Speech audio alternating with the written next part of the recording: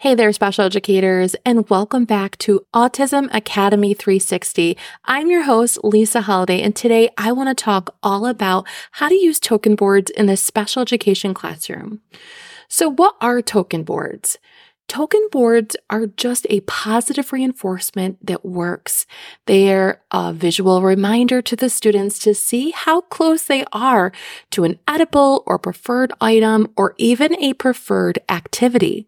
Token boards give clear expectations and a goal to work toward and reduce those negative behaviors all at the same time.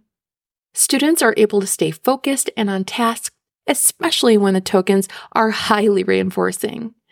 They should be individualized for students. Some tokens work for some students, and other students need images of, let's say, SpongeBob or local news anchors, for example. So you might be asking yourself, how do I get started with this? You want to make sure that whatever images you are using are reinforcing enough for the student to stick with it until the end when they earn that reinforcer.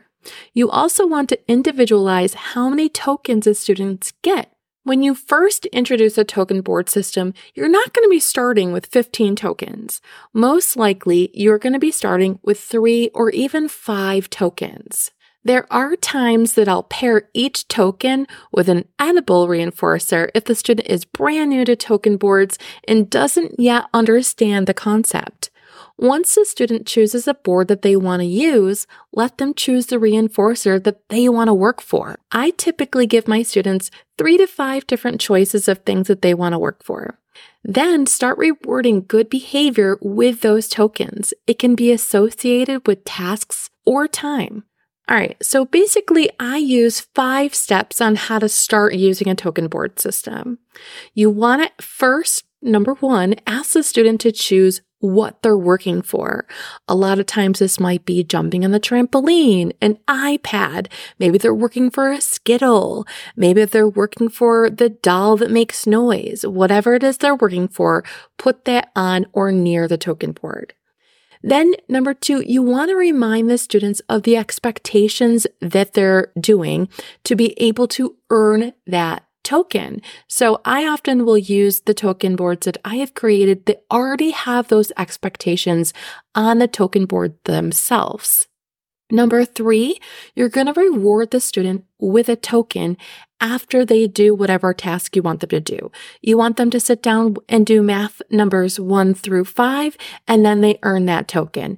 Maybe they have to sit in their chair and listen to the teacher, and they're earning a token every 5 minutes. Then they will get that token. And then you're going to make sure that you pair each token with a verbal praise or a high five to make sure that you are pairing that with some sort of intrinsic to try to get that intrinsic motivation up. And then number 5, you want to give the student the incentive when all the tokens have been earned. So basically that's how you start with these token boards. So there's a lot of frequently asked questions that I get asked when they start this. So somebody had said, what do I do once they've mastered their token board?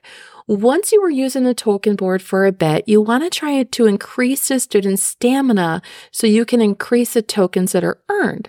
One of my students right now was on a 20-piece token board, and it's just what works for him. He needs immediate reinforcers, and so every time he is doing a problem, say the worksheet has 20 questions on it. After each problem, this student will get 1 token for each question, and so once he gets all 20 questions, that's 20 tokens, then he'll get his reinforcer. Next question is, should all my students have different token boards? Well, that's going to depend on the student. Some token boards will look very different than other students. Other students will have a 20-piece, some will have 3-piece, some will be large, some will be small. Some token boards even come with behavior expectations on top of it. Other token boards are discrete and they hide in a student agenda. Each token board should be unique to them and what needs they need to meet. Another question is, am I allowed to take away a token once it's earned? I highly suggest not to do this. Don't take tokens away once they're earned. The student gets to keep it. Remember, this is a positive reinforcement. If the student earned a token but then started acting up, ignore that behavior and reward him or her as soon as they get back on track. Remind the students of those expectations and just think, if you worked all week and your boss told you on Friday that he wanted to take back $100 for being late a few days in a row, you'd be very upset. You want the money that is earned. And so I think the same thing for a token. Now, there is a way to do taking away tokens, but if you're just a beginner, do not start there. So maybe you're asking yourself, when should I stop pairing the tokens with verbal praise? Do not ever stop this. This is the whole point we want to get to. We want students to be able to enjoy and accept positive verbal praise instead of using that token in the long run. Intrinsic motivation is always going to be the goal. We do not want students using token boards forever. All right, some people may ask, can a token board be task-based? Of course. I have students who need me to place a token on each problem on a worksheet. When they complete that problem, they get that token. It's very reinforcing to see the token on the page. It makes the work fun and engaging for some students. But you might be asking, well, can I use a time-based token system? Yes, it's a little bit harder to use, but yes, you can.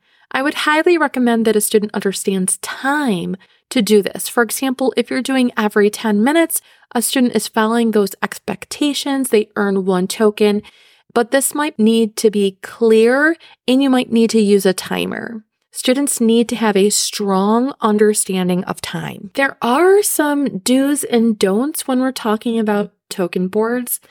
Really, using a token economy allows you to individualize what behaviors you're working on. And we want to use token boards as the tool to manage those said behaviors. They make it easy to manage multiple students with very different behaviors. So I really love using token boards because it really teaches real world skills.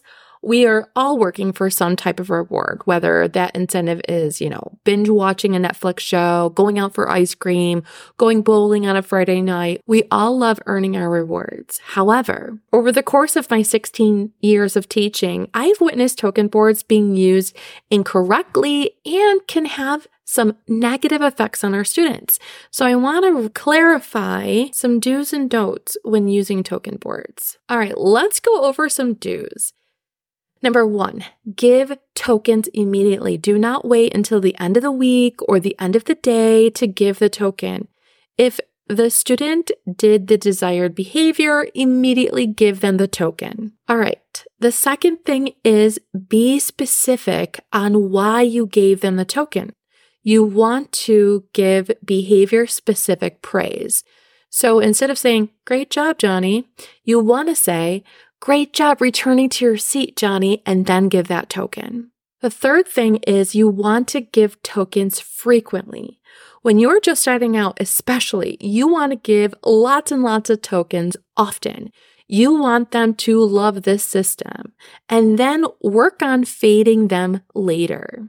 Number 4, state the behavior. You want to make it clear what behavior you want to see from the students. For example, you might want to say, "I want to see you walking down the hallway.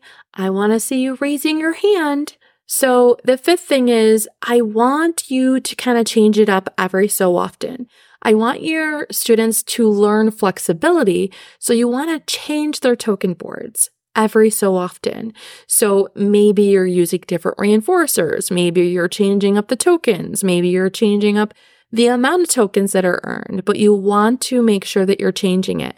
A student shouldn't have the same token board in kindergarten as the same token board they're using in 6th grade. And then the last thing is you want to provide backup reinforcers. Listen, sometimes students have a sudden change of heart. You want to make sure that you have that backup reinforcer ready to go. All right, so let's quickly talk about the don'ts. Don't take away earned tokens. When a student has earned that token, don't take them away as a last resort to get them to comply with the behavior. These tokens are earned, so try something else.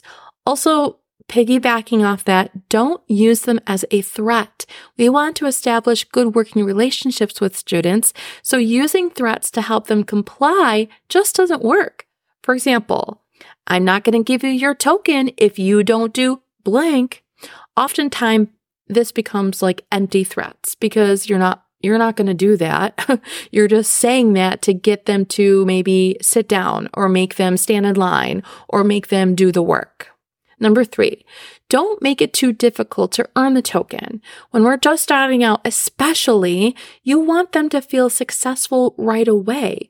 So don't make it too hard for them to earn that token. Also, number 4, don't overcomplicate it. Let's be simple. If it's too confusing, it won't be used by you or your team.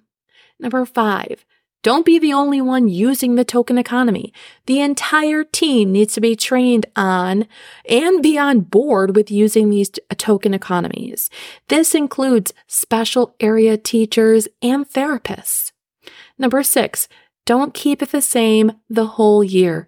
As the year goes on, try fewer tokens, different incentives or reinforcers, and even try fading those tokens. You don't want them relying on tokens forever. So there you have it. I do have really great token boards I'd love for you to try out. I will put those in my show notes and let you grab those. I have clip art and real images for younger and older kids that I love using in my classroom. And there you have it. Everything you need to know before starting using token boards in your classroom. Until next time, bye-bye.